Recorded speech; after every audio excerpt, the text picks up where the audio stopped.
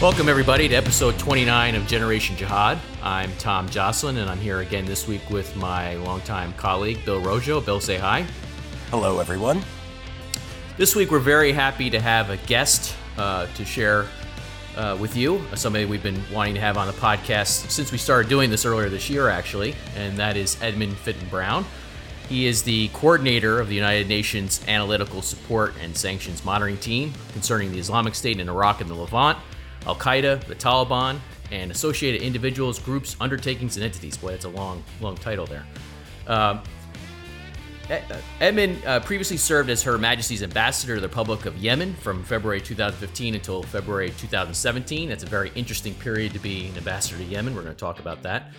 And he joined the British Foreign and Commonwealth Office in 1984 with his postings including in Dubai, Riyadh, Cairo, Kuwait, Rome, and Helsinki. That's quite an impressive tenure you have, sir.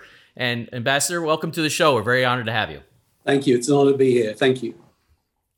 So let's jump right into it. We're going to jump right into the Q&A here with you. The reason we have you on the show, of course, because Bill and I, as counterterrorism nerds, we're always following the work that you and your team, the excellent work that you and your team put out. You put out these regular reports on, as your title implies, ISIS and Al-Qaeda and the Taliban, and you're always dealing with issues that we've been obsessed with for many years.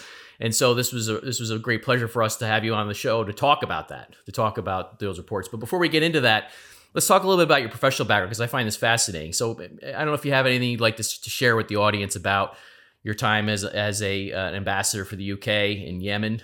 In particular, as I mentioned at the outset, it's a very interesting time to be the ambassador to Yemen. Of course, that was at the peak of the US-led high-value targeting campaign in which some very key AQAP individuals, that's Al-Qaeda and the Arabian Peninsula leaders, were taken out. And I just was wondering if you had anything to share with the audience about your time in the Foreign Service for the UK. Sure. Yeah. Well, thank you. Thanks very much, Tom and Bill. It's great. As I said, it's great to be here. I think probably main thing to say is you've already given me a good introduction there.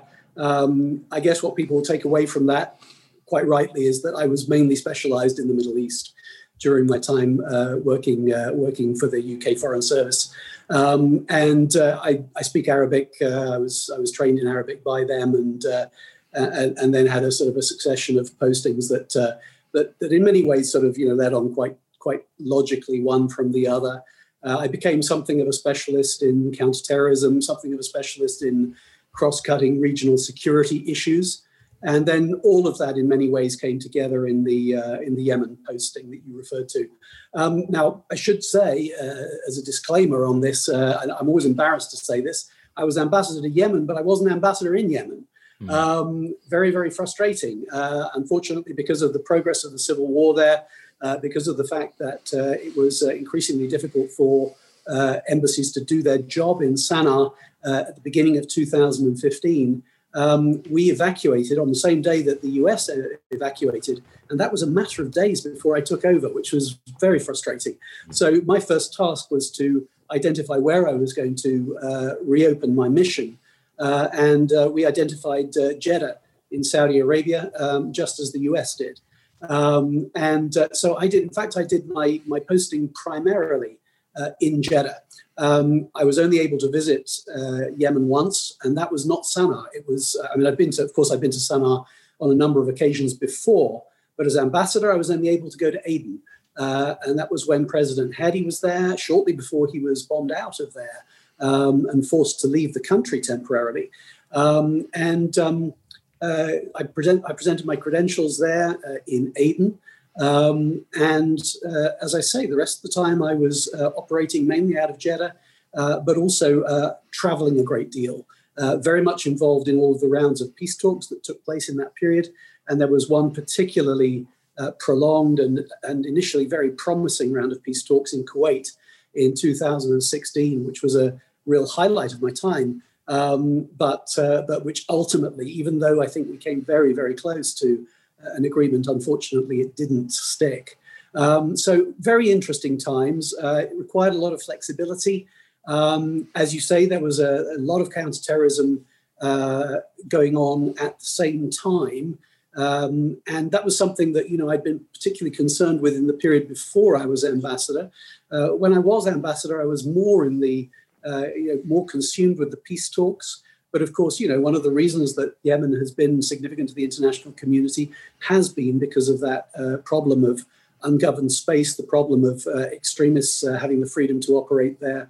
And as you say, there were some important developments at that time, broadly US-led, but with significant involvement of US allies. And Al-Qaeda in the Arabian Peninsula, AQAP, going through another of those sort of iterations of not really quite working out what their purpose is. Are they there primarily to pose an international threat? Are they there primarily to try to control territory in Yemen? This is something they've never, it seems to me, quite resolved themselves. And they've gone through various iterations, and they've lost a lot of people in the process. And I think the one, perhaps where I'll close on this question, is just by saying that my take on AQAP as it is now is that it appears to be significantly weakened from the force that certainly in the sort of period leading up to my posting, it was regarded as one of the most threatening Al-Qaeda franchises. It still poses a threat, but it's definitely weakened and diminished. Edmund, this is Bill. And again, thank you for joining us. It really is a pleasure and an honor to have you with us. I have a really quick follow-up question. I do recall in 2016 there was a lot of hope that there could actually be a settlement to that conflict. Are you at liberty to say why that all fell apart? Yes, I mean I can give you a broad sense of that. I think there was quite a lot of will to a solution at that time. You can tell with discussions whether they're gaining traction or not. There were some earlier rounds in Switzerland where they didn't gain traction, where you sense that it was just something to get the parties to the dispute in the same room. And therefore, you took these very, very small achievements as progress, but you could tell that you were nowhere close to people making real compromises on difficult issues.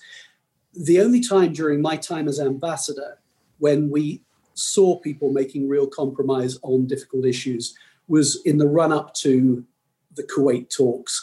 And at the very beginning of the Kuwait talks, there was a momentum going into the Kuwait talks that made me believe at that time that we stood a real chance of coming out with an agreement. And I think the reason that they failed was I think mainly a loss of political will, a loss of this. One of the most difficult things here is whether negotiators always carry the full authority of the disputing parties. And certainly there was a severe disconnect between the initial signs of flexibility from the Houthi side with the way that eventually they were restrained in their willingness to compromise. Well, unfortunately, it didn't work out, and so now we still have this multi-sided conflict in Yemen. We've been tracking AQAP for years as well. We agree that they've definitely suffered a series of setbacks in Yemen. Their political objectives of building a state there, I think, are long established, but they're obviously not close to that right now. They've had to melt away a couple of times. Part of the trick, and we're going to get into this as we go on a little bit, is part of our hesitancy in sort of writing any one of these groups off. Well, of course, you have the attack in Pensacola last year, which showed a little bit of a capability that AQAP still has for external operations, which is troubling. And then also there's the aspect of the insurgency operations that there's these groups tend to have a deep bench, as Bill likes to say, because they operate as insurgents, and so you don't really ever know what their full capacity is. And we'll get into that a little bit because we got some questions. We're going to talk about what as that applies to ISIS and Al Qaeda and all these affiliated groups. But let's go from there, from your time then as the ambassador to when did you join the UN monitoring team as a coordinator?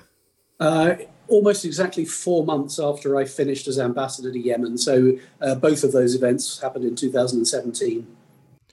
Now, how many analysts or researchers or others do you have working with you there as part of the monitoring team? Just to give our audience a little bit of an idea of how you guys go about your business. Absolutely, yeah. It's important to understand the mission, and the UN operates in a way that can sometimes be quite complicated for people who don't study it closely. It's important to say that we're a subordinate to the Security Council. We were established by Security Council resolutions. We usually refer to ourselves as the 1267 and 1988 team, and that is because the 1267 resolution was the original one which imposed sanctions on Al-Qaeda and the Taliban. And the 1988 resolution was the one which separated out a separate committee for the sanctioning the Taliban. And that was obviously specifically at the time in 2011, what they had in mind was that, a peace process in Afghanistan was ultimately going to be the only way to reach a satisfactory outcome in that country. And therefore, it was important to look at the Taliban in a slightly different light, whereas, Al-Qaeda obviously and subsequently ISIL are regarded as irreconcilable terrorist groups. So that's the way we're set up, and our remit then is renewed by successive UN Security Council resolutions, including one that increased our number. You asked about the number. We are 10. We're called experts. We're like the panels of experts that the UN has, and essentially takes on independent experts who will look at these issues, bringing pre-existing expertise to the issues and also bringing independence to the issues, so that it's not something that is subject to a UN sort of chain of command in terms of what we can and can't say. And that has obvious value when it comes to commenting on some of these sensitive issues. So there are 10 of us. We're all from different member states of the United Nations, but we cover a number of bases. We cover a number of the sort of constituencies of the United Nations member states, Africa, Asia, Europe, etc. And we also enjoy support from a team of UN staff who are, as it were, lent to us and work with us very closely. So that effectively we are one team, but it's a team composed of two different types of beast, experts or consultants on the one hand, in which number I count myself, and UN staff on the other. And in that respect, I guess the support we get from the UN probably effectively doubles our strength. And now, what kind of input does your team have in terms of which individuals and groups are sanctioned by the UN? Do you guys sort of have a say in how that goes about, or are you just monitoring sort of compliance with sanctions and sort of what's going on with the sanctioned entities? Yeah, I mean, so there's a very important distinction to be made between our two main tasks. One of them is the support of the sanctions regimes, and the other is the threat assessment. And in that respect, we approach them slightly differently. So we're very much responsible for the threat assessment. What we write in our reports twice a year, what we offer to the Secretary General for his reports on ISIL, what we write in our annual report on the Taliban and threats to peace and security in Afghanistan is very much our responsibility as independent experts. We call it as we see it, and ultimately, take responsibility for those judgments that we make. The situation with the support for the sanctions committees is different. There, I would characterize our role as a technical support function. We are not responsible for the sanctioning of groups or for proposing listing or delisting of individuals or entities on the 1267 or 1988 sanctions lists. In that respect, we're different from other panels of experts who may propose sanctions designations and who also have an investigative mandate which enables them to do so. So they will actually go out and look for information and then recommend that certain individuals who may be spoilers to a peace process or something of that sort should be sanctioned. In our case, we provide technical advice to member states, and it's the member states who propose that somebody should be sanctioned or indeed removed from the list. Yeah, so that gets to the next question we had for you. This has got to be a tricky area for you guys to operate in. Is how do you interact with the member states? How do you solicit information from them? How do they get information to you? How do you sort of coordinate? I mean, obviously, member states have competing agendas or different priorities, and that's got to be quite the balancing act. I mean, it's sort of it seems to me like you could be walking on a balancing beam a lot of times in your analysis and trying to sort of thread the needle on this. Not to mix my metaphors, but how do you go about doing that?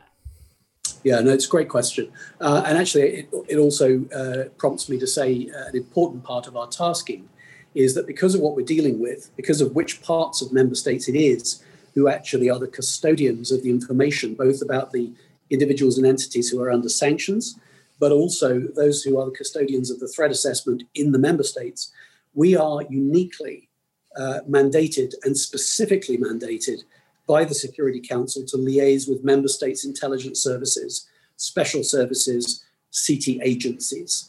And that is a really important point because the UN doesn't have a huge amount of interaction with those parts of member states.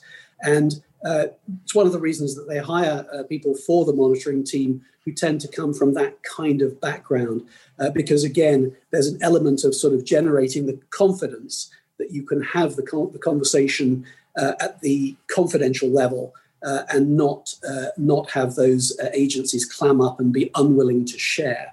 And that is there's a science to this, and how we manage that, how we reassure the member states. Because there are 2 points here. You've made the political point, which I'll come to in a moment, but there is the operational security point as well.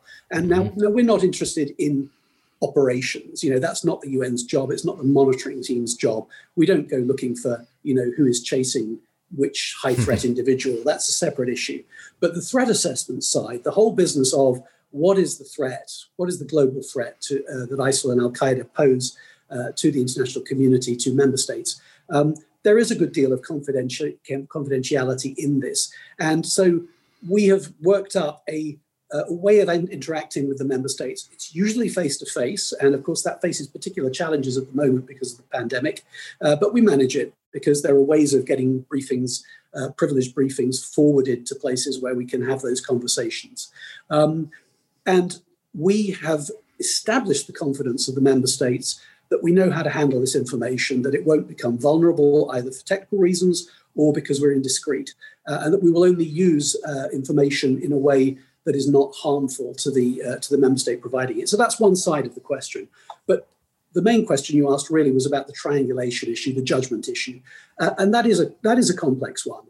Again, I think it's a matter of experience. It's why they hire experts. It's why they take on people who have got a long track record in this area or in these disciplines. And so in my case, I am able to hear what a member state is telling me and develop a pretty good sense of the underlying hard facts involved in this, and what is analysis and what might be influenced by political factors. And sometimes this can be as straightforward as simply talking to people with different perspectives on the same issue and triangulating those perspectives. It can be as simple as that. But also we have noticed that, of course, the more that we talk to people who are really into the weeds of these issues, the people who are in the agencies particularly, it doesn't have to be. We get some great briefings from ministries of foreign affairs. We get some great briefings from national security secretariats. But still, the deeper we go, the more we find that, in fact, we'll be given information which does check out. It's convincing information because it's coming from experts who themselves can only do their job if they're actually trading in accurate information.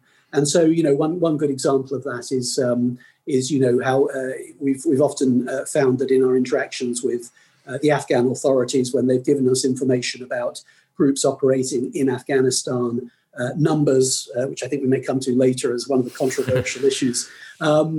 It's been interesting to me how rarely they've sought to spin or exaggerate. That I think that essentially reflects the sort of the recognition of the importance of an accurate understanding of the picture. It's not to say that it doesn't happen, but of course it's that depth of exposure to the facts that then enables us to pick the wheat from the chaff and ultimately to come up with judgments which we as a team collectively can all sign up to.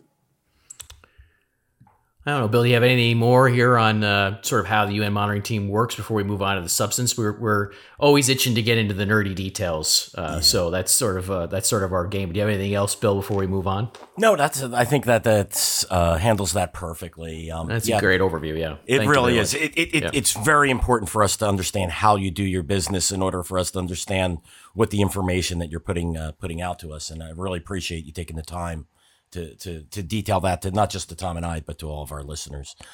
So we're going to let's get into it. Let's talk about the Islamic State in Iraq and Syria, their ISIS. It's clear that ISIS's loss of its territorial caliphate was a big blow for the group.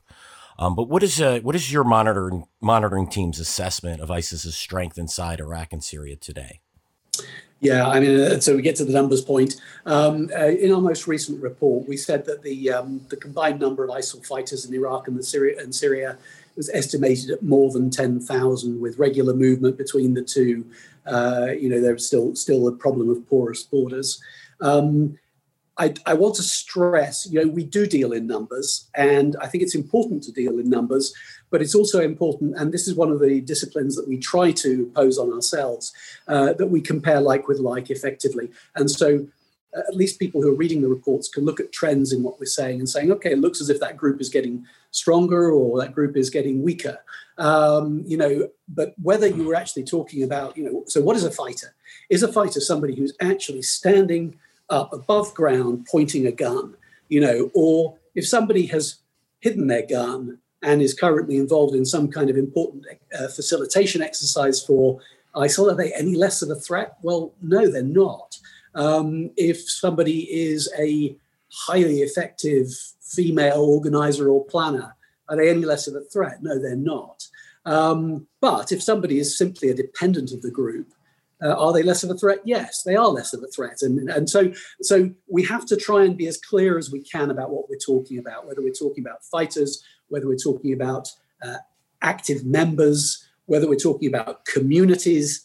The communities point comes in as well as an issue because, the United Nations is leading an international effort to try to address the problem of people left behind in areas that were previously under the control of ISIL. Particularly in Syria. Of course, what you have to recognize when you look at a problem like the camp in Al Hol is that you have a huge number of people there who are not actually guilty of anything, particularly the minors. There are a lot of children there. And so there's a point there about the humanitarian issue and the critical importance of dealing with this correctly, humanely, legally, but there is a security dimension as well, because if you get it sufficiently wrong, then people who needn't have become a threat may become a threat. So that's perhaps a point to make again on this broad point about numbers.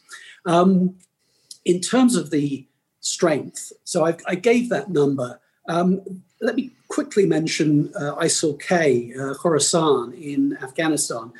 Again, I think what we've done usefully on that is that we've managed to identify a downward trend in the number of, active service members of ISIL Khorasan over the period that I've been doing this job since 2017.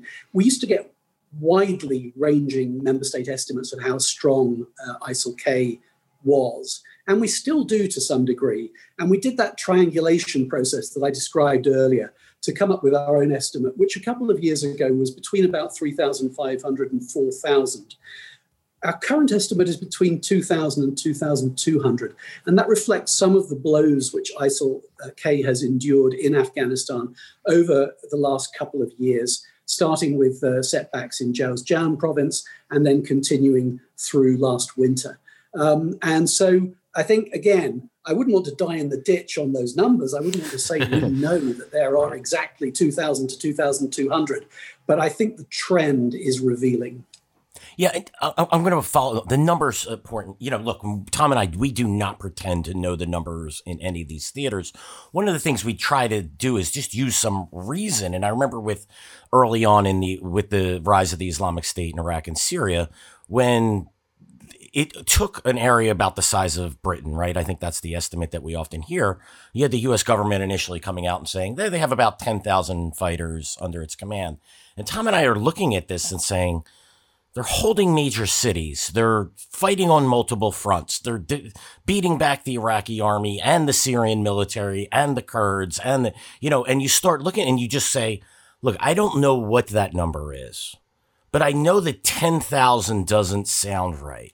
And then quickly, that number went up to I think it went to 21,500 to 31,500 or something to that effect. The number quickly went up. And now you're giving us an estimate, which, by the way, which I think is a fair estimate looking at the security situation today. That makes far more sense if they're an underground organization. But we're actually back to that number when, which was the initial estimate. So this is where, again, we don't pretend to know the answers here, but we just find that, reasonable estimates make sense.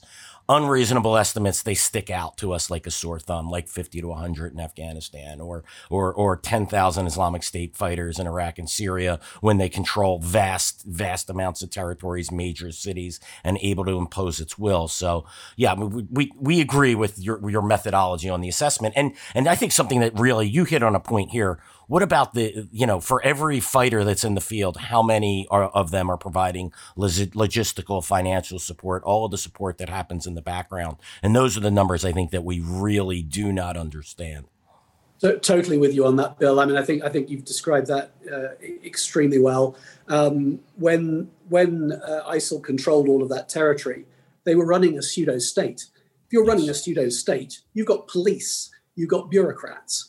And so, you're talking about a very, very large body of people who are, activists and also, because of the nature of that particular conflict, that particular cause, these are militant people. So yes, I couldn't agree more with you that the numbers at that time would have been vastly higher. And also, let's not forget that, there's a fairly common internationally accepted estimate of 40,000 foreign terrorist fighters alone. Mm-hmm. Yeah. Right. Exactly. Yeah. Our critique of the estimates came when Bill and I were laughing because basically a year after the American campaign, the American assessments were going up in terms of the number of fighters that ISIS had. And we're looking at this thinking, boy, this is not a very effective campaign if they're actually increasing their ranks while you're bombing them across two countries. So, this was one of the many things. We're going to talk a little bit too about Afghanistan and why our longstanding skepticism there of any sort of estimates there and how you guys go about doing that. But an important thing before we move on, another important point that stood out to me was you guys have a consistent baseline methodology so you can compare your numbers within your sort of analytic framework, which I think is very important because you can get numbers from different sources and they may be thinking about things differently and doing things differently. And it's sort of, you're really trying to compare apples to apples as opposed to apples to oranges, which is a good way of looking at your reporting, I think, for people that are following your reports as we do. And I guess, another area here too, so we talked about how murky this sort of idea of the numbers is, the assessments. There's another area here it's something Bill and I follow, but we, always are only privy to little snippets of information, which is sort of the relationship between, the group's senior leadership in ISIS and the so-called provinces or affiliates elsewhere. And I know this is something your reporting has touched on. I think many of your reports have some details on it that stick out to us that are important. But I was wondering if you could tell us or share with us sort of, what your current assessment is or what the monitoring team's current assessment is of ISIS now that they've suffered these setbacks. What's the current status, you think, of its ties between the leadership cadre and the so-called provinces, let's say in Afghanistan, what they call the Khorasan, includes, at times Pakistan and surrounding countries, West Africa, Somalia, Yemen, the Philippines. I know it's probably a different story in each case maybe, or maybe it isn't. But, maybe if you could share something in general about how your team goes about trying to assess that thorny issue. Absolutely, yeah. I mean, obviously, as I said, we're consulting with member states' intelligence services and counterterrorism agencies. We're consulting both in the regions. So we travel very widely. We'll be talking to people, as you just said, in the Philippines. The same would be true of any of the regions that you just mentioned, or locations that you just mentioned. We're also talking to people with a global perspective, to the United States, to the United Kingdom, to France, to Russia, to, you name it. There are so many significant countries that have insights outside their own immediate sphere. You could say the same of Turkey or say the same of Egypt, and I won't name everybody, but you get the picture. These are cross-cutting pieces of analysis that we're getting that are enabling us to look at the group strategically and globally, but also in a detailed way, regionally and locally. And this point that you make about what is the nature of the relationship between the core and the affiliates, I mean, that I think has been significantly determined by the counter-terrorist campaign, and of course, above all, in fact, the interlocking military campaigns which have been in play over the recent years, and particularly leading up to 2019. So ISIL is, by its inclination, is very centralized. It's an organization which is very disciplined. It has somebody it identifies as its so-called caliph or leader, they expect people to pledge allegiance and to do what they're told. And so, of course, at the time when ISIL was controlling territory, that was a relatively straightforward concept. I mean, you have somebody who is effectively the dictator of a pseudo-state, as I said. Interestingly, of course, Al-Qaeda, which has been very much of a different mind from ISIL ever since the rise of ISIL and remains so, has a very different approach. Al-Qaeda, as you guys know, has had a much looser structure for a much longer time. It's been very striking how much delegated authority there is around the Al-Qaeda network. Very striking how much the affiliates of Al-Qaeda get embedded in local issues and take on the characteristics of the regions where they're operating. ISIL wasn't like that, but it's becoming like that. But ISIL, I think, is becoming like that of necessity. So as ISIL was under this intense military pressure, and let's not forget that campaign was highly effective. I mean, and I think people sometimes forget this. I mean, we must, I think, as counterterrorism professionals, we must be willing to acknowledge good news when there's good news. We all know that there's a terrorist threat. We all know that there will always be a terrorist threat. But you can say the same for crime. The idea that we would ever live in a world with no terrorism is not realistic. So the question is the terrorist threat at a level that is a reasonable achievement from the point of view of the global commitment to international security? We're not there. We'll never quite be there because it's one of those tasks that is ultimately never complete. But the current ambient threat level that exists outside conflict zones, that exists, on the streets of major cities that are not actually in areas of civil war or areas of other conflict, is actually very low at the moment. It's much, much lower than it was back in 2015, 2016. So let's acknowledge that there was a great success against ISIL, and it took huge attrition. Large numbers of people, many of its leaders, many of its fighters, many of its operatives were killed. What happened then, of course, was that ISIL had to change gear, and there was a sort of a period of gear change between 2017 and 2019, which was the dying days of the geographical so-called caliphate. And then effectively, they were trying to manage two things at the same time. On the one hand, they were trying to defend what territory they still had, but they'd already lost it, or they lost in Iraq in 2017, and then they finally lost in Syria in 2019 in March. But of course, that was iconically important to them. They didn't want to lose the last territory in Syria, so they had to fight it. But at the same time, they were changing gear and they were pursuing a parallel track of delegating authority and preparing for a new phase, the so-called virtual caliphate. The caliphate as an idea, the caliphate as something that would be pursued by people inspired around the world, even though there was no longer a geographical entity that corresponded to that. So they went into a managed process of delegation. And then that managed process of delegation was also accelerated by various things, including, of course, security considerations. If you look, for example, at the death of Baghdadi, it's very hard to escape the conclusion that Baghdadi's demise was partly linked to the fact that he felt the need to communicate. And you can understand why he felt the need to communicate, because without his communication, then, there's a danger that the dream, as it were, dies. And so he took that risk, and probably that was connected causally to the fact that he was then killed. Now, it's interesting that still the most watched ISIL products in their propaganda are his last two communications, the video and the audio. And of course, nobody has anything to look at when it comes to the successor, because the successor... You're getting ahead of us here. You got my next question. Exactly right. It's exactly. No, it's right. No, it's right. Yeah, no, that's perfect. That's a perfect segue. Yeah, no, it's great. Well, why don't I stop that?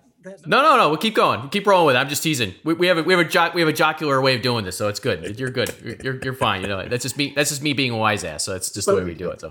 But what I'll do is I'll come back to your original sense of your question and just say that all of this then has led up to a progressive delegation of authority to the remote provinces, as ISIL call them. And they appear to be looking at a sort of a hub and spoke model, where there are certain established provinces which seem to take on responsibilities in relation to less established ones in the same region. So, for example, the so-called West Africa province, operating in the Lake Chad Basin, clearly has certain responsibilities on behalf of the so-called Greater Sahara province, which is operating further west in the Sahel. The presence in Somalia also appears to have a sort of a hub relationship with these nascent presences that we've detected in Mozambique and in the Democratic Republic of the Congo.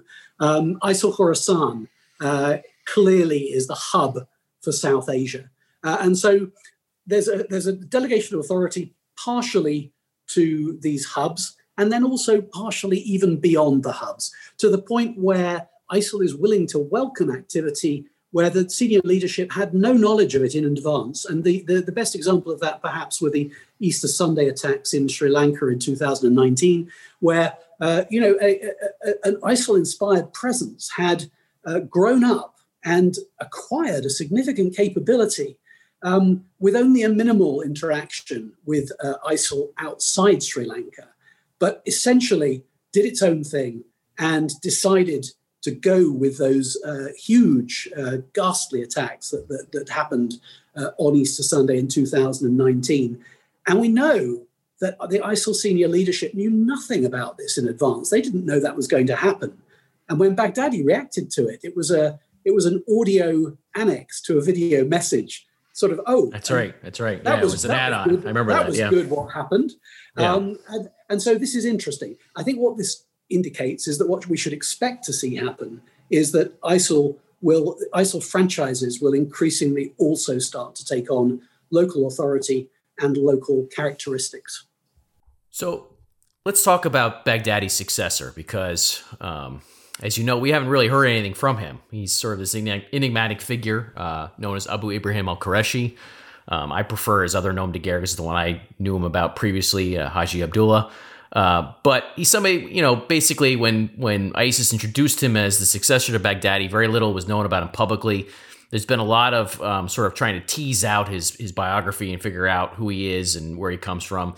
There was this idea that he wasn't even an Arab, which gets into a complex lineage there and issue with the tribal relations and everything else in Iraq, which I'm not capable of teasing out at this moment. But there was also reporting that he was a temporary emir, just sort of a figurehead to put in place. That doesn't appear to be right, obviously. I didn't think so at the time. I think they had a line of succession probably in place for Baghdadi. They knew Baghdadi was likely to die, and they had somebody ready to take over for him. What can you tell us about his successor? I mean, how does the monitoring team go about looking into a guy like this? A guy who, sometimes when ISIS itself, of course, is not being forthcoming with information about who he is, you have to go to, obviously, the member states and the analysts and intelligence authorities in those places to figure out, what do we know about this guy? Maybe you could walk listeners through a little bit about how you go about piecing together the details on somebody like this who's that important to ISIS. Absolutely. And a really important question. What the interesting point, and I think you make it very clearly, is that this guy is announced by nom de guerre rather than by nom de guerre and claimed honorifics. claiming to be al-Hashimi, al-Qurashi, and all of that. This is all about lineage. It's about claiming credentials to be the so-called caliph. Now, the actual names mean nothing, and you're quite right. There's the association with Haji Abdullah, but what does that mean? How many Haji Abdullahs are there? Right. So that means that when he was first named by ISIL, and let's remember that this is all we've got from them, from the horse's mouth up to now, is these names.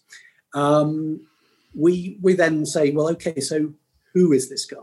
And you look at people who are known to have been identified as Haji Abdullah. You look at the claim, the honorifics, and you think, well, does that suggest that the guy's, really got that sort of background, or are they protesting too much? Are they trying to cover up for the fact that maybe he has a background that might cause consternation amongst some elements in ISIL as not being sufficiently ISIL pure? You look at these clues, and of course, as you say, above all, we go to the member states. We go to the member states and say, what do you think? What do you make of this? And we got answers pretty quickly, and we were able to state with a fairly high degree of confidence that he was Amr al-Mawla, and we stated that in our 25th report in December 2019. So actually within just a couple of months of the changeover. And al-Mawla was a known ideologue for ISIS, a guy who was issuing religious edicts or fatwas that justified various atrocities and everything else. So it's somebody you were able to identify him as a known entity within ISIS, in other words. Absolutely, a man with very strong and thoroughly repellent operational and ideological credentials. And organizational credentials as well. And so very credible that it would have been him. He was the guy who appeared to be operating as Baghdadi's de facto deputy. At that time when we were piecing this together, I remember the State Department website was very helpful because there was an enormous great reward on al-Mawla's head, $5 million, I think now doubled to 10 million, if I remember correctly. But it was nice at the time to be able to highlight that in the report and invite people to go and check it out on the State Department website. Picture of the guy, lots of information about his background, including the fact that he was captured by US forces at one point. And then in the following 6 months, we got confirmation from a whole range of member states to the point where we were no longer in any doubt. Now, our confidence in this regard, with the corresponding confidence of member states, led to him being designated on the 1267 sanctions list. It's one thing that people don't easily understand is the fact that the 1267 sanctions list is not all that long. It's only a few hundred names. And sometimes people you would think must be listed aren't listed yet because no member state has brought them forward for listing. Mm-hmm. And as it happens, that was the case with al-Mawla, but it's no longer the case. He is now designated by the 1267 sanctions list. So the best source now on al-Mawla really is to go to the 1267 sanctions list, which gives a very, very full account of who he is, his aliases, his background, a narrative summary about what he did before. And so that was what we did. The listing was worthwhile, symbolically worthwhile. It's very important that the leader of ISIL is listed, of course.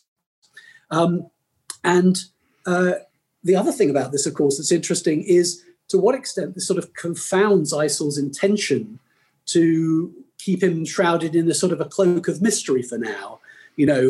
To what extent it undermines the claims of the al-Hashimi al-Qurashi claims that they're making about him.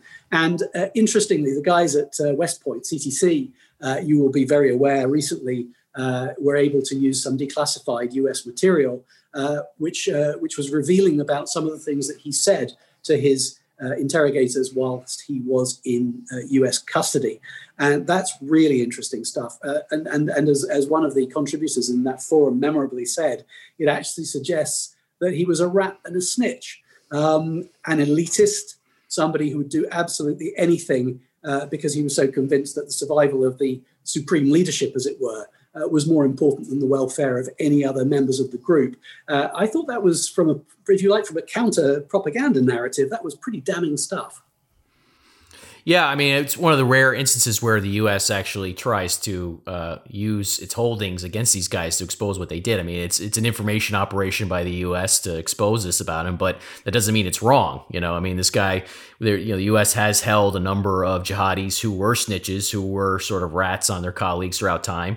And just exposing that, is the type of thing I would argue the U.S. government should be doing, to basically counter these guys and sort of knock the veneer off of their holier than thou veneer and their idea that they're sort of so sacrosanct that they would never betray their brethren or the cause. Well, actually, there's a whole bunch of data saying you did, and that's the sort of thing I think that basically, if you listen to Bill or myself through the years, we think more of that should have been done, not less, to expose who these guys are.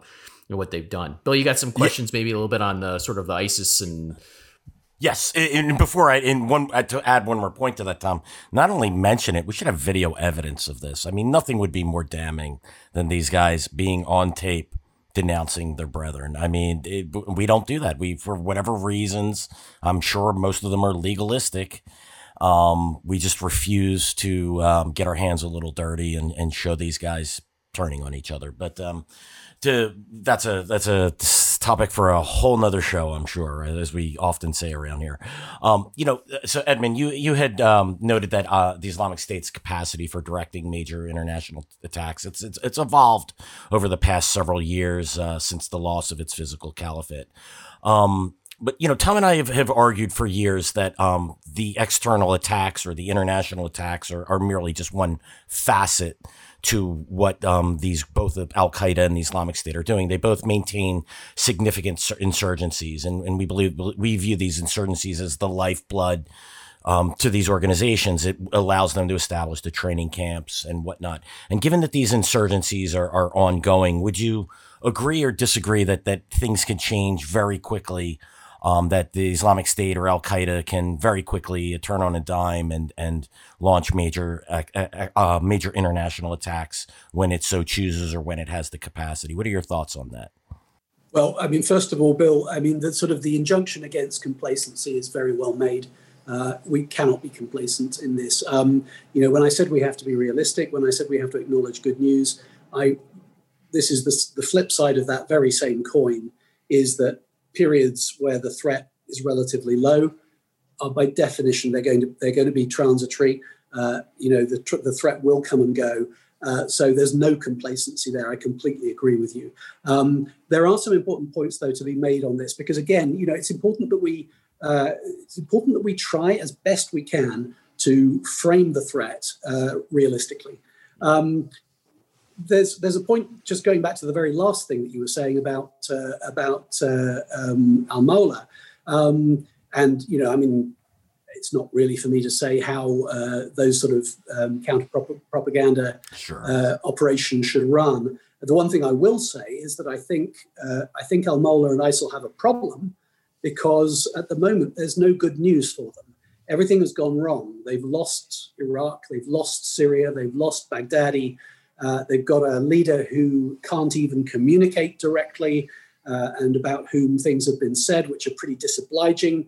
And of course, they've also been thoroughly slated by Al-Qaeda because Al-Qaeda delighted in the defeat of ISIL. So there is an interesting point here.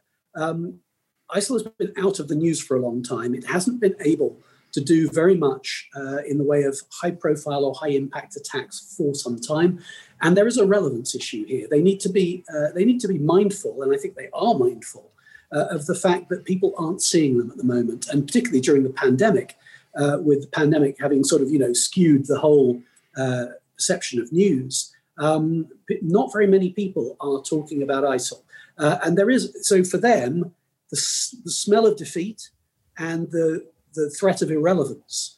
These are things that they will be worrying about, and that's not a reason for complacency. It's actually a reason to think that they will be redoubling efforts to try and demonstrate relevance. So, I anticipate that there will be a certain amount of planning that will eventually come to fruition, and some of it may be planning that's been done during the period of the lockdown, during the period of the travel restrictions with the pandemic, where it was possible to do a lot of propaganda, a lot of talking, but travel was difficult, and various other logistical aspects of mounting attacks was difficult. So that again, completely take your point that we must not be complacent. One of the key things we must remember is that in the process of the military defeat, ISIL consciously folded its external operations capability because it concluded that it was a luxury. It folded it back into its General Security Bureau. Now, that's not to say that the people with the experience and the people who could pose that threat, they're not all gone. Those people still exist. Some have been killed, but some have not, and some are still available.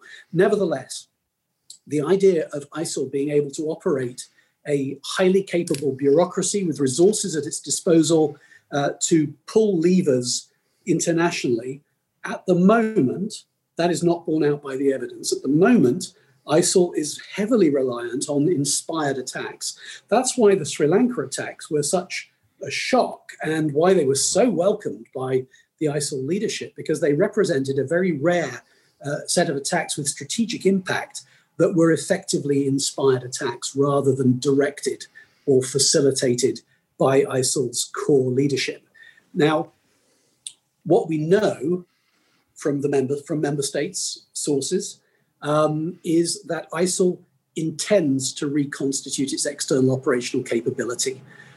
The evidence at the moment is that it probably has not yet successfully done so, but we can never relax on that point.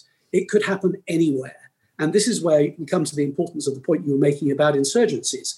One of the things insurgencies do is that they keep the dream alive, they keep soldiers active, they keep people trained and effective and motivated, and they also represent ungoverned space and places where it's possible to extort money and to maintain resource. And so ISIL affiliates have access to all of that, and there is still some support which is going out from ISIL core to the affiliates, some tribute being paid back from the affiliates to ISIL core. So it would be wrong to suggest that this organization has become dysfunctional. It hasn't become dysfunctional. It's just very, very heavily constrained by the forces that have been arraigned against it. And we must look at it in those terms. We must also be concerned about the possibility that one of these conflict arenas could turn into full-on ungoverned space, and you could end up with a situation of the kind that we're all too familiar with from Afghanistan years ago, where you end up then with permissive space in which it's possible to relaunch, a sort of a full-on organization with all the capabilities that ISIL used to enjoy. If I just interject one note here, because what you're saying makes a lot of sense to me in terms of evaluating these threats. One of the things that Bill and I always struggle with is trying to explain to people how we view these threats to Americans or Europeans or others. And I mean, it's one of those things, like I tell friends that when I do this business, I don't tell any American to live in fear of a terrorist attack. Obviously, the probability you're going to die in a terrorist attack or be wounded in a terrorist attack inside the U.S. or in Europe is very low, obviously. This is not something that, especially now where you have an American society where we've got a lot of domestic turmoil, obviously here. There's a lot of other things to worry about, obviously, other than the terrorist threat. And the same is true in a lot of other countries. But, on the flip side, when people point out the fact, well, there hasn't been another major sort of 9/11 style attack, which is true in the U.S., there are many reasons for that. It's not just there's not a monocausal explanation for why that's the case. But one of the reasons is that, there's been counterterrorism pressure overseas that has suppressed various threats over time, whether it be from first Al-Qaeda and then the Al-Qaeda so-called affiliates or regional branches and then ISIS. And so it's sort of, to me, it's a little off. The point is a little bit off to say, well, there's not been another big attack since 9/11, therefore there is no threat. To me, if you there's certainly not all the threats that have been countered are, as serious as a 9/11 threat, but some of them are. Some of them we can point to and say, look, the guys that were taken out were very, very accomplished operatives, or they had some very serious plans in mind. And it speaks to that whole sort of vigilance point that you've talked about here a couple of times going forward. And I think that sort of just leads to another question here for you in the monitoring team and how you're going to assess this going forward. It's very clear to us the U.S. has lost the will to to neutralize threats overseas or combat jihadists overseas. And you can see there's a big push to get out of Afghanistan now. There's a lot of sentiment that even the small force in Syria and Iraq is not sustainable. There's a lot of push to get out of there. And I'm just curious, how that's going to affect sort of the monitoring team's ability to analyze these threats and what's going forward if the U.S. and its allies pull back, because to my mind, it must sort of compromise their intelligence capabilities a little bit and their ability to analyze situations perhaps a lot. I don't know if you have any thoughts on that. Well, let me start from the point you made earlier, which was the one about stopping the attacks by forward-based activity. It's one of the reasons that we've developed in the monitoring team. We've started to use the terminology about conflict zones and non-conflict zones, and this is important because it's not that conflict zones are any less important than non-conflict zones. They're both important, but they have different dynamics and they play into each other.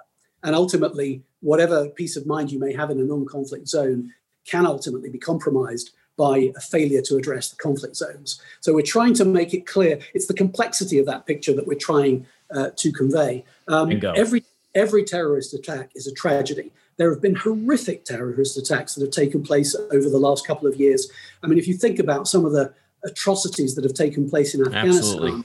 some of the things that ISIL-K has done, and it's not just there, it's plenty of other places as well. And I won't name them all, but the point is that all of these are tragedies. And ultimately, the international community is not successful from the point of view of international peace and security until it successfully addresses those conflict zones. So that is, that would be real success. That would be the ultimate in success in suppressing not just terrorism, but the causes of terrorism as well.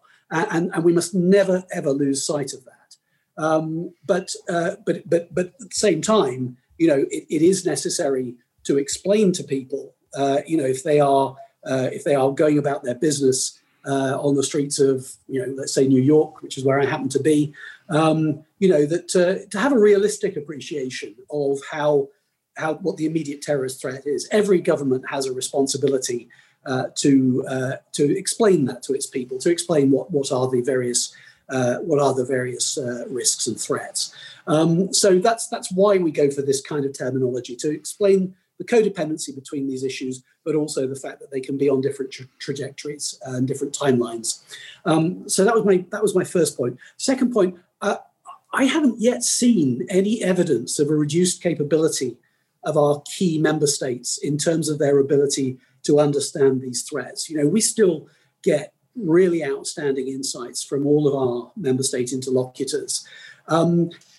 If you're looking ahead to a time when there was a significant growth in, let's say, a significant shrinkage in multilateralism, a significant shrinkage in commitment to not just kinetic counterterrorism, but also to development objectives and other objectives which tend to stabilize and address the issues in conflict zones, then I agree with you. Then I think we are looking at we're storing up trouble for the future.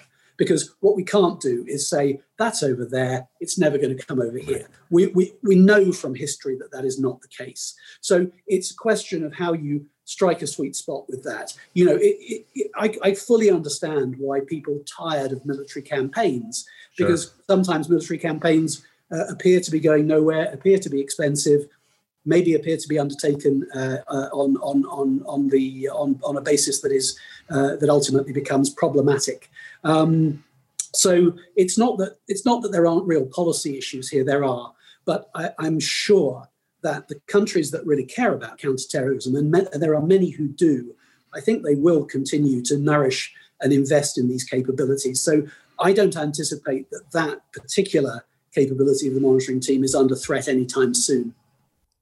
Well, that's good news. Yeah, I basically my question was coming from the sort of the zero posture sort of talk that we see in the U.S., where basically there's a push to get to zero in a lot of these places. There's talks about pulling back from everywhere, and my only suspicion is that if the U.S. were to do that, if they were to get out of everywhere, basically, and look, the days of large scale counterinsurgency campaigns are over. We're not talking about investing in major war efforts here going forward. I'm just talking about keeping a smaller footprint in different hotspots to keep tabs on things. things, I think that you could see a situation in which you'd have problems keeping tabs on what's going on. I mean, Bill and I have been covering Afghanistan, for example, for many years now. Even with a large U.S. presence in Afghanistan, we'd argue the U.S. didn't have a very good understanding of Al-Qaeda and affiliated groups in the country. So, it only strikes us that going forward, it probably could get worse, especially if the Taliban makes further gains and the U.S. is completely out of the country.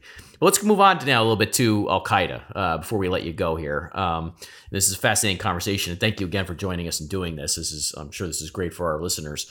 Let's talk a little bit about Al-Qaeda and some of the stuff that's in the UN's reporting, because we always scoop this stuff up, and we're very fascinated to see what you guys have to say about both ISIS and Al-Qaeda, and of course Al-Qaeda and the Taliban. And one of the things that I think you guys reported recently, or in one of the reports, was that there are rumors of Ayman al-Zawahiri sort of having poor health, having heart problems. That wouldn't be surprising to us, of course. He's getting up there. He's been in the game for a long time. He's been hunted. I was wondering if you had any further insights at all on Zawahiri and his status. The commander, General McKenzie of CENTCOM, says he's in eastern Afghanistan. There's reporting in your reports that says he's somewhere along the AfPak border region, somewhere in there, which is where we'd all suspect he would be. I'm curious if you had any updates on the old sheikh here and the old doctor and where he's going from here. Sure. And a really important question. And of course, also relevant to the fact that, the news of Hamza bin Laden's death that was confirmed last year. That question of where Al-Qaeda is going and, what does Zawahiri's leadership represent and how long is it likely to last? On the location point, I think it's perhaps self-evident to say that he's trying not to be located.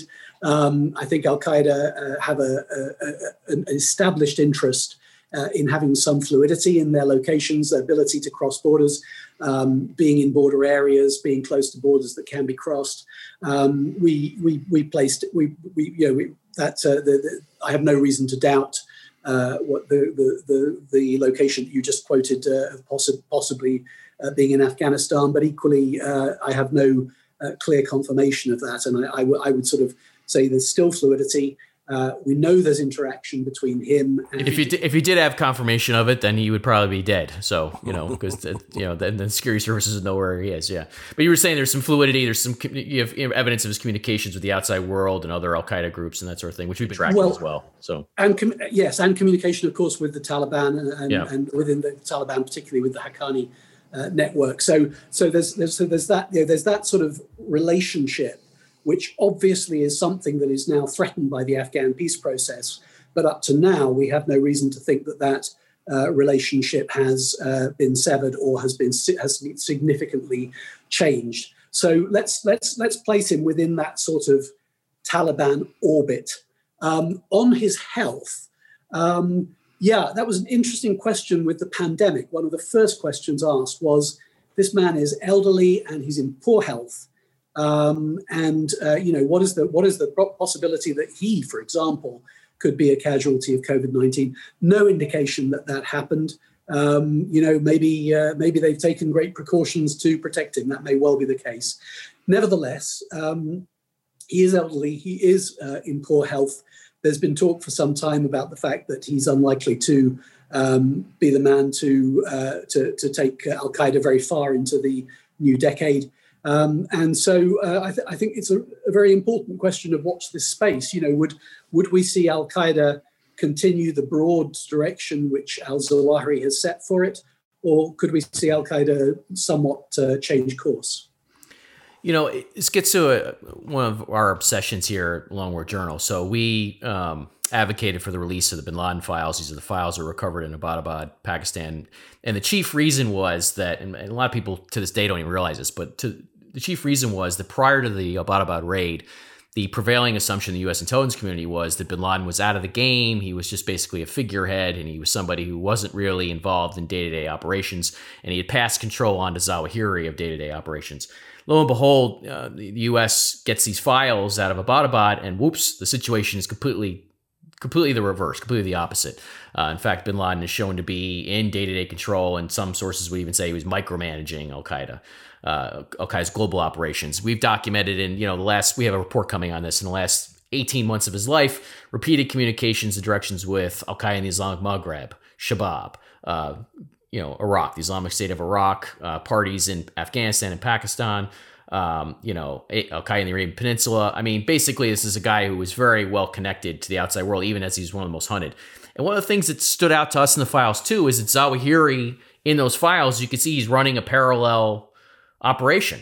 Bin Laden is kicking things his way and saying, hey, AQAM, when the head of AQAM sends him an update memo, make sure you CC Zawahiri, he's in charge of the Maghreb, and that sort of thing. And so it's very interesting to us because, one of the nerdy things we focus on here is that the U.S. government hasn't produced sort of an assessment of what Al-Qaeda actually looks like internally in terms of here are its committees, here's what the Shura Council is comprised of, here's how this all works, and here's how the relationship with the so-called affiliates, we call them regional branches of Al-Qaeda, here's how this all works. And I was just curious if, we read through the reporting you guys do, we see indications of that cohesion or network connectivity.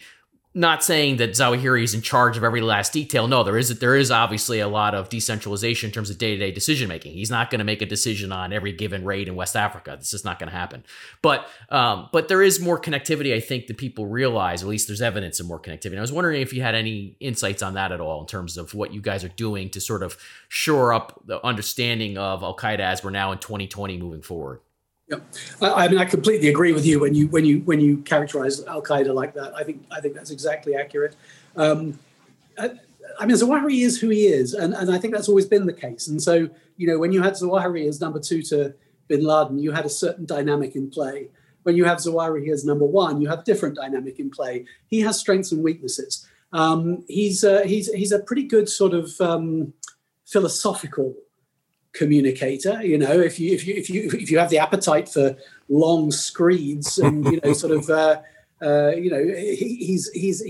just hit on a central point about him. So there's a lot of talk. People say, "Well, Zawahiri's messages are boring." Listen, I'm the guy who actually sits through all of them. Okay, and we translate them, and I listen to all of them in the original. So yes, they are absolutely boring. But you just hit on a key point. He is having a philosophical or intellectual debate with people throughout the Islamic world. He knows that most Muslim scholars do not agree with him. And he's trying to argue with them and trying to convince them that he's right. And that's not the hothead propaganda ISIS puts out. It's not that sort of thing that's going to catch the headlines. Some long hour-and-a-half diatribe on the history of Egyptian politics isn't going to drive a lot of new recruits, right? But it is something that's interesting. So I'm interested that you come to the same conclusion, that that's basically what's driving him. He's got that sort of intellectual, almost wonky type of air about him. We kind of joke that he's the Fidel Castro of the jihadist world. He just loves to get up there and stand and just go on and on and on, and yeah, absolutely. Yeah, I mean, I think, although, as you say, boring is a word that's often used about him and his speeches, there is a certain strength in that. I mean, he's engaging in these discussions with a lot of conviction and in a lot of detail. And he will see this as being slow burn, something that will pay dividends in the longer term. Mm-hmm. And I don't know if he's right or not. He may well be wrong. But of course, he is who he is. That's his approach. That's his style. Yeah. And then you've got other people who have different sets of strengths. Now, one of Zawahiri's strengths is that he is a delegator. And I think he has quite a good understanding of where he needs to put his foot down in order for Al-Qaeda to continue to be seen as one single entity, as one global movement, and where he doesn't need to put his foot down because it's perfectly okay for the regional affiliates to do things for themselves. And that I would say is a strength of Zawahiri's. It's maybe that's the exact opposite of the charismatic leader. It's the sort of it's the kind of the manager, the guy who sort of rose to the top from through the management sort of thing. I think when you look at the way that Al-Qaeda has outlasted ISIL in some ways, or at least kind of looks like it's plotted a more stable and more durable course over the last few years than ISIL did. A lot of that is to do with Zawahiri's style and the fact that people have been able to continue to identify with Al-Qaeda and generate a lot of influence and power and, in many cases, revenue as well in regional theaters by embedding themselves as players in various regional conflicts. And Zawahiri has let that happen. He hasn't worried too much about it. He hasn't sort of fretted about whether something like JNIM in the Sahel is, gosh, is that's a coalition? They seem to have come up with some kind of deconfliction mechanism with ISGS. He didn't get threatened by that. He didn't sort of start throwing tantrums and saying, that's not the way it's supposed to work. He has that long leash policy, which seems to be, at least on that level, can be reasonably effective. But at the same time, he does occasionally put his foot down, and he certainly put his foot down in Syria. And that was really interesting, watching the dynamic play out in Syria, in northwestern Syria, particularly in the Idlib area, where, there's sort of that if you think about the progression of what happened with ANF, with HTS, with Haras ad-Din, that was really interesting to watch. And the fact that Zawahiri chose that arena in which to intervene really quite forcefully, and in a way that actually has caused at various points what has looked like increasingly like a schism in amongst the groups in northwestern Syria. It's interesting to reflect on what is his intent there. What is his hope? If Haras ad-Din is the very loyal manifestation of Al Qaeda in Syria, what does he hope for them in the longer term? How does that consolidate into something that can be of long-term strategic value to Al Qaeda? Interesting question, and there I don't really know Zawahiri's thinking. But it is also interesting that there is this sort of group leadership as well, and I particularly want to mention Drukdel in this respect. Drukdel, who was the leader of Al Qaeda in Islamic Maghreb, or AQIM. And who, of course, was killed this summer. That was a guy who was very much embedded in the theatre of the Maghreb and indeed, of course, the Sahel, because he was effectively the line manager, let's say, for JNIM in the Sahel. And yet he was, people differ slightly on this in terms of the batting order in Al Qaeda, but I've heard him described as one of the top 5 Al Qaeda leaders globally, and that's interesting. Again, this collective leadership, people who may find it very difficult to communicate with each other, but are no doubt happy to read Zawahiri's writings and listen to his speeches. And sort of say, okay, well, I hear what the leader says, and now this is what I'm going to do. Edmund, go ahead, Tom. Go ahead. I was just going to say, just quickly on that point, one of the things we've heard, and I was wondering if you'd heard this in this sort of, question that has come up for us in a lot of conversations. We've heard that part of Al Qaeda's restructuring and reorganization in recent years has included the establishment of something called like the Ummah Shura, or a cross-regional shura, which basically involves figures from all the regional branches of different theaters on a common sort of advisory council. I was wondering if you'd heard anything about that. We're still working on trying to tease that out from sort of, how this all works. But that's when we saw Drukdel was killed by the French with U.S. support in June. Some of what the French government was saying definitely tracked with what our understanding of what Drukdel was doing, right? I mean, this idea that he is part of the line of succession potentially to Zawahiri is very interesting. And it means that Al Qaeda has evolved. We've sort of debunked time and time again this idea that there's a hard line between the so-called core and the affiliates. The situation's a lot murkier in a lot of cases, and you have clear examples where that isn't the case. And just curious if you have any sort of updates or insights into that sort of dynamic here in terms of how Al Qaeda has evolved along those lines across regions. Yeah, not in detail. I mean, we our thinking and some of what we're hearing is along the lines of what you just described. And if you talk about, a couple of, sort of the recently deceased people like Asim Umar or Wahishi and others, you can that sort of shura that you described, you can plot it and see where it is. And it's essentially, people who've been particularly effective in particularly prominent regional affiliates who appear to have a global leadership role as well. So I think it's a perfectly reasonable proposition, but I'm not sure of what its physical or virtual shape is.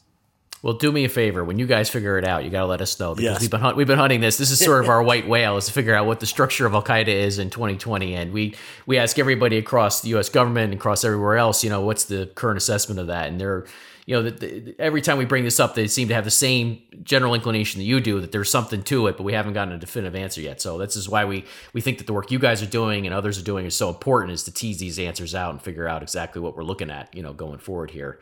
I guess maybe, Bill, you want to wrap up with a few questions on sort of the Taliban and Al Qaeda. One of the things that stood out to us is we've sort of, one of the reasons Long War Journal exists is because we've documented the relationship between the Taliban and Al Qaeda through the years, particularly through the Connies and others. I often joke, if you want to know why Long War Journal exists, it's basically to be an encyclopedia first and foremost for this relationship that so many people have tried to explain away.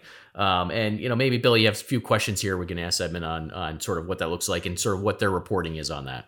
Yeah, sure. And before I get to that, I mean, I just, on Zawahiri's leadership, I think on a couple of quick points here, he really does seem to trust his branch managers. He seems to give them the direction that they need and is willing to let them make their local decisions, just as long as things don't get too far out of field. Where in Syria, they did get too far out of field. Right. And that was the next point. A big mess, which to Edmund's point, that's a huge mess. Right? Absolutely. Exactly. And that was my next point is, but the Iraq-Syria situation always has been troublesome for Al-Qaeda. Think about Zarqawi with, and the question is could bin Laden have handled this any differently? We'll never know the answer to that. As I always like to say, we can't build a time machine and figure that one out. But, those have been troublesome theaters, for Iraq, Syria particularly. And I think a lot of this is of Al-Qaeda's own doing in trying to thread the needle too tightly with working with local insurgent groups and, the Free Syrian Army and things of that nature. But, on to the Al-Qaeda and the Taliban. So your monitoring team has reported on the ongoing relationship between the Taliban and Al-Qaeda. Have you seen any evidence that the relationship continued past the February 29th deal that was signed between the U.S. and the Taliban in Doha? And, of course, your UN report noted that Al-Qaeda and the Taliban were meeting to discuss terms of the agreement and reassure each other, how they would respond to this. Yeah. So that report that you refer to was written at the end of April, and so that's beyond the time of the Doha agreement. And that was current. When we were writing it, it was not something that had stopped. It was something we understood was continuing. Oh, okay. Gotcha. We also have written. Of course, we then did our next 1267 report on ISIL and Al Qaeda at the end of June. And in that, we made some references also to Afghanistan. And again, we saw no evidence that relationship had significantly changed. This is a really interesting question. I think one thing we can be very clear on is that we cannot take the Taliban's good faith for granted when they talk about their relationship with Al Qaeda. There is just an endless pool of evidence of bad faith there, that they have had that relationship. They have treasured that relationship. That relationship has been very clear, and yet they have made all sorts of denials about the presence of people on Afghan soil, and those denials have no credibility whatsoever. So we can't take the Taliban's word for it. But what I think perfectly reasonably people want to see, who are supporting the Afghan peace process, as we are, as the 1988 committee is, this is an important part of what we do, is to support and facilitate anything we can that helps with the Afghan peace process. And the question is, the dynamic of a peace process, and I've seen this happen elsewhere, is that people have to make difficult compromises at some point. Sometimes they are reluctant to make those compromises. Sometimes they start to make those compromises, but won't say that they're making them. And then at some point, the rubber hits the road, and you actually get you have to do some difficult things in order to enforce the direction that you're going in. Now, what we hope is happening, of course, is that Taliban are preparing the ground, we hope, to suppress any potential future threat from Al Qaeda. As part of this agreement. The Taliban already, of course, has played a role in suppressing the threat from ISIL-K over the last couple of years. The question is, what does that look like? How would we see it manifesting itself? It hasn't yet manifested itself in people leaving Afghanistan. I mean, those people are still there. So we're talking about very large numbers of foreign extremists, as well as, of course, very significant numbers of people who are sort of very much from the region, whether that's because they're Afghans or whether they're from the Afghan-Pakistani border region, from across the border, or from Central Asia or of Central Asian origin. They're still there. And at the moment, the Taliban is suppressing any projection of threat from Afghanistan outside Afghanistan. There's some evidence of them doing that. It is not in the Taliban's interest for something like that to happen. So therefore, they're trying to sort of manage something because the expectations on them will be bigger than that. The expectations will not be that Al-Qaeda can sort of live happily ever afterwards in Afghanistan just as long as they're careful. It has to be more than that. And the question is then, how unified is the Taliban on this point?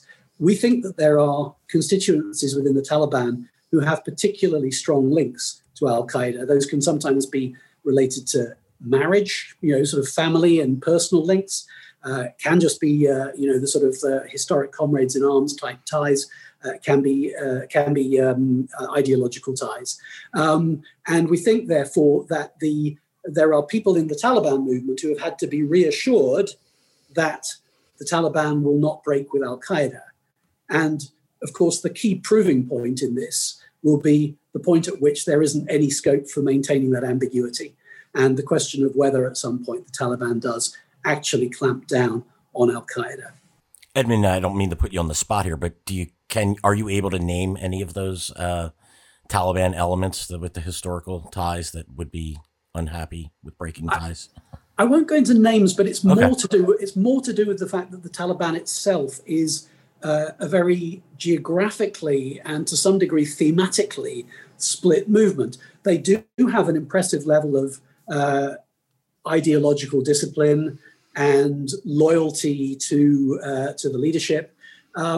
Nevertheless, if you look at the difference between people who've made their expectations in the Taliban office in Doha, those who have been with the military side, those who've been with the political side, those who have remained inside Afghanistan in some form of combat or shadow administration capacity, and those who've been exiles, those who've been living the high life in the Gulf, because they've been able to do that and have their kids at private schools or whatever it might be.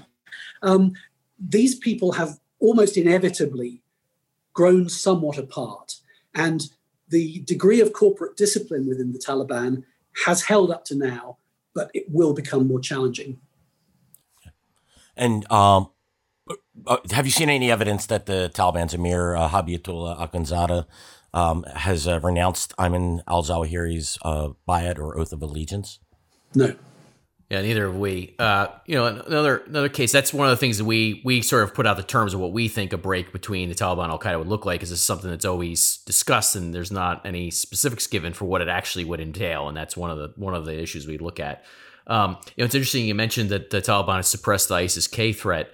One of the things that Bill and I just commissioned was a translation from Urdu, Al-Qaeda's summary of the fight in eastern Afghanistan, where Al-Qaeda is quite clearly, according to its own account anyway, playing a heavy role in doing that for the Taliban, suppressing, basically embedded within the Taliban and fighting in Nangarhar and Kunar and Nuristan against ISIS, and taking credit for that in Urdu, explaining how they provided that sort of logistical expertise to ISIS-K. This is one of the things that makes us skeptical that there will ever be a real true break, obviously, with Al-Qaeda playing this sort of role deeply embedded within the Taliban. And of course, there are cross-border attacks into Pakistan now, even with the Taliban.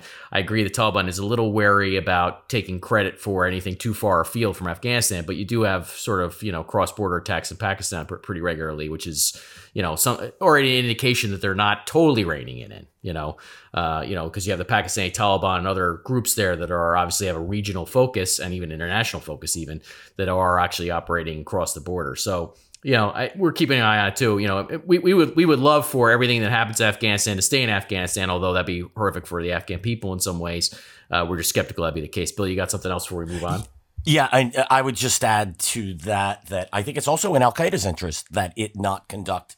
I think that Al-Qaeda and the Taliban are in agreement that Al-Qaeda not conduct attacks, launch attacks. As long as the U.S. is there, right? As long as the U.S. is there, because that'll allow the Taliban to get its victory, which benefits Al-Qaeda in the long run. I mean, I'm with you, Tom. I don't believe that it's, that we can trust the Taliban when people claim, if the Taliban are saying, as you noted, Edmund, that Al-Qaeda isn't even there. So how can they be an honest partner in dealing with Al-Qaeda when they won't even publicly admit that Al-Qaeda is on its soil? So. Yeah, that's a big problem. I agree. I completely endorse what you say about the Al-Qaeda's embeddedness within Taliban operations. I think that's well established.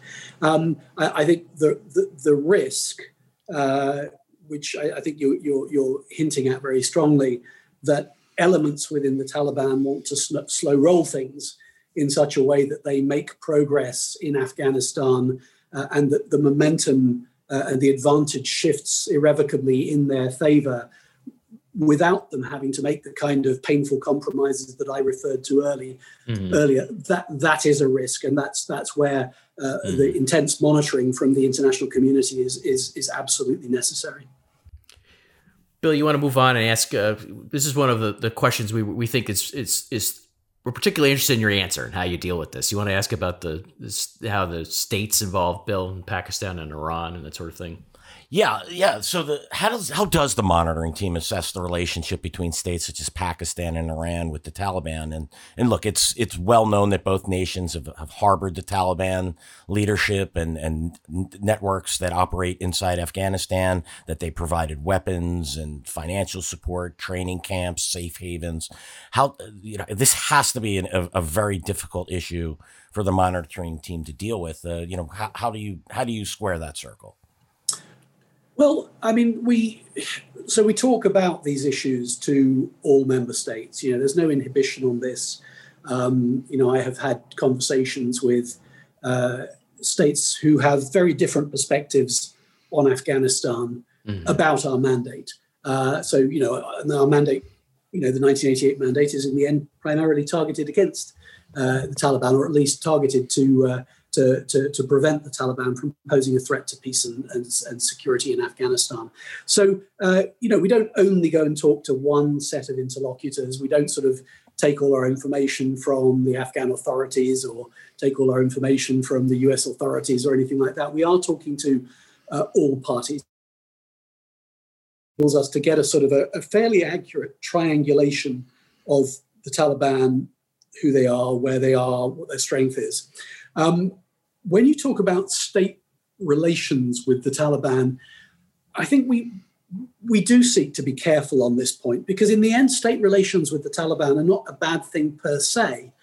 In the end, the international community has a very strong interest in seeing the Taliban engage in the peace process. So shutting them out doesn't particularly help. And, we've seen many international partners over the last couple of years engaging with the Taliban, and in some cases increasing their engagement with the Taliban.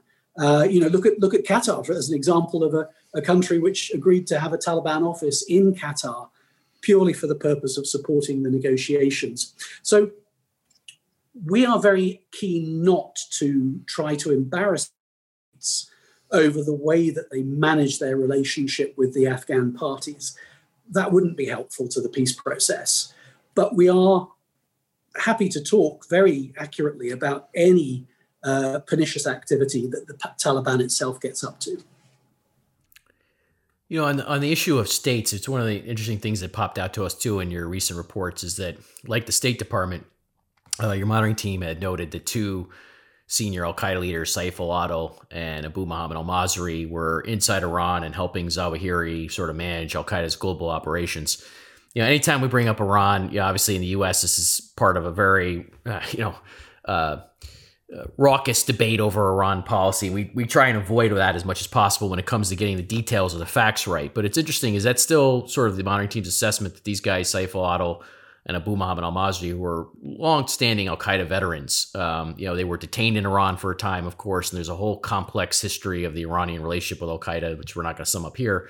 But is it your sort of understanding that those two guys are still in Iran today, and playing a management role for al-Qaeda?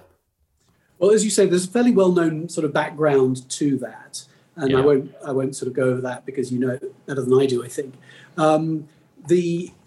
When we mentioned that, it was in a very brief paragraph in our report I think it was, if I remember correctly, I think it was the summer of 2018. I think it was I think you're right. Would have been the 22nd report. Had to do with Syria and basically the problems in Syria that al-Qaeda was encountering and them weighing in, yeah.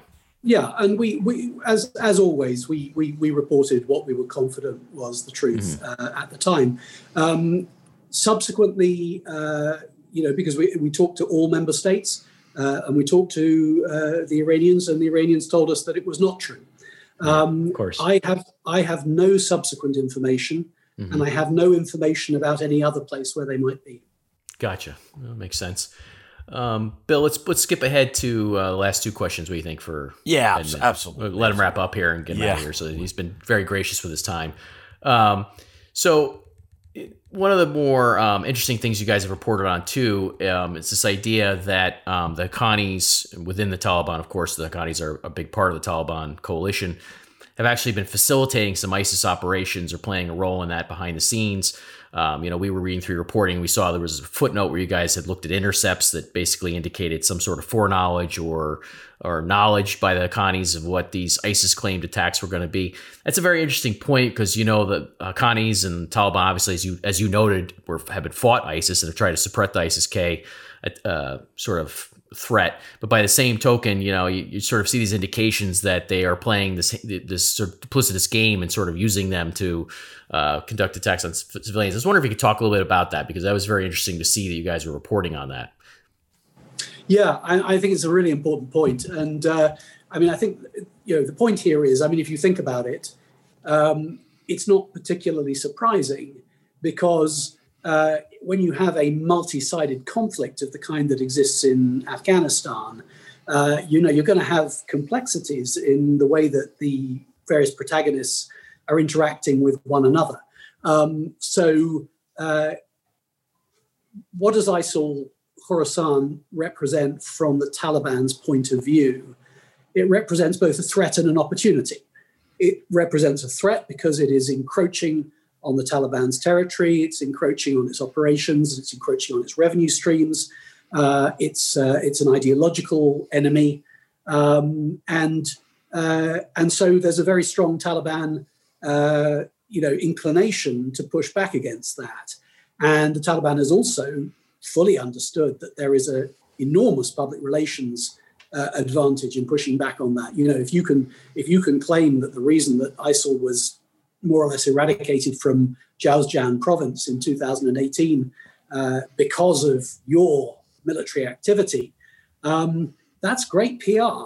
It's a great way of also glossing over the fact that presence in Jowzjan was a renegade Taliban faction, which had declared for ISIL and was therefore actually, in a way, was something which the Taliban had a very strong vested interest in suppressing, because they were looking to say, you don't get to do that. You don't get to leave the Taliban. You don't get to hoist the ISIL flag and do your own thing.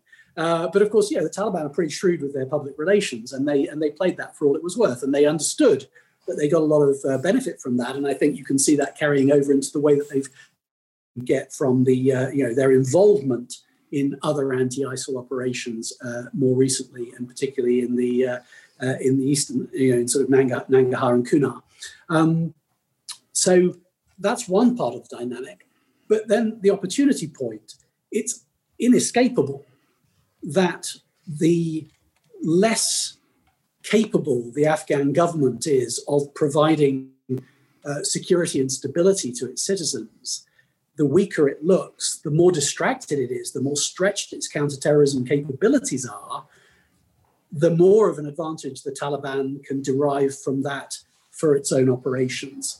And so I think what that gives you then is two objectives, which are on the face of them contradictory, but which are very nicely catered for if you have the structure that the Taliban has, where you have the Taliban as a whole, and then you have the Haqqani network, which is part of the Taliban, which is pursuing the same goals as the Taliban, but which has a latitude for opportunism, which would not be granted out, to other parts of the Taliban.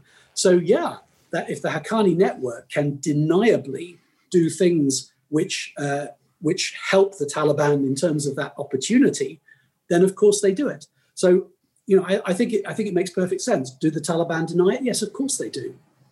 Yeah, it's that plausible deniability. I definitely feel that is a key element to what's happening here. It helps to weaken the Afghan government. It shows that the Taliban can say, look, we've defeated the Islamic State on other instances, and, rely on us and we'll do it again. And yeah, I couldn't agree with you more. When I first heard the theory, I was skeptical. And then as I thought about it more and more, and you start seeing all these unclaimed attacks, because let's face it, as Tom and I joked, the Islamic State would claim an attack on a porta potty and, in the remote Badakhshan province, if it could. And the fact that all these unclaimed attacks go on are occurring, it really makes you wonder what's happening in the background here. And so I promise this will be the last question here. Well, Bill, sorry, before you do, yeah, sure. I just wanted to thank you for making that point, because I missed that point. And that is the basis for claiming an attack. And this is, of course, whether an attack is credibly against what could be termed a military target, or whether it is simply carnage against civilians. Yeah, right. And this is the point that that ISIL Khorasan are very happy to claim attacks, no matter how barbaric they are. Yes. And there are attacks which the Haqqani network has contributed to, but where it would obviously not suit the Taliban to be associated with them. Absolutely. No, I gathered that from what you had said. So I just was sort of reinforcing it. And I also wanted to make the porta potty joke, I'll be honest with you. Last question, and thank you again. This has been a real pleasure. Tom and I have been wanting to have you on this podcast for forever now, and we are just so happy to have you. This was so informative, and again, your presence it's an honor to have you. So as part of the U.S. Taliban deal, the U.S. agreed to revisit sanctions against that were levied against Taliban officials. Do you know if the U.S. has opened up the books in this regard, or are there any plans which you are aware of to delist the Taliban or Haqqani network officials? And what would the impact be of removing these Taliban Haqqani leaders from the sanctions list? Well, I'll give you a sort of a careful answer to this, because there is, I understand. We're bound by committee confidentiality. So I would never talk about the confidential deliberations of the committee. Obviously, as you know, part of the Doha Agreement did talk about lifting UN sanctions.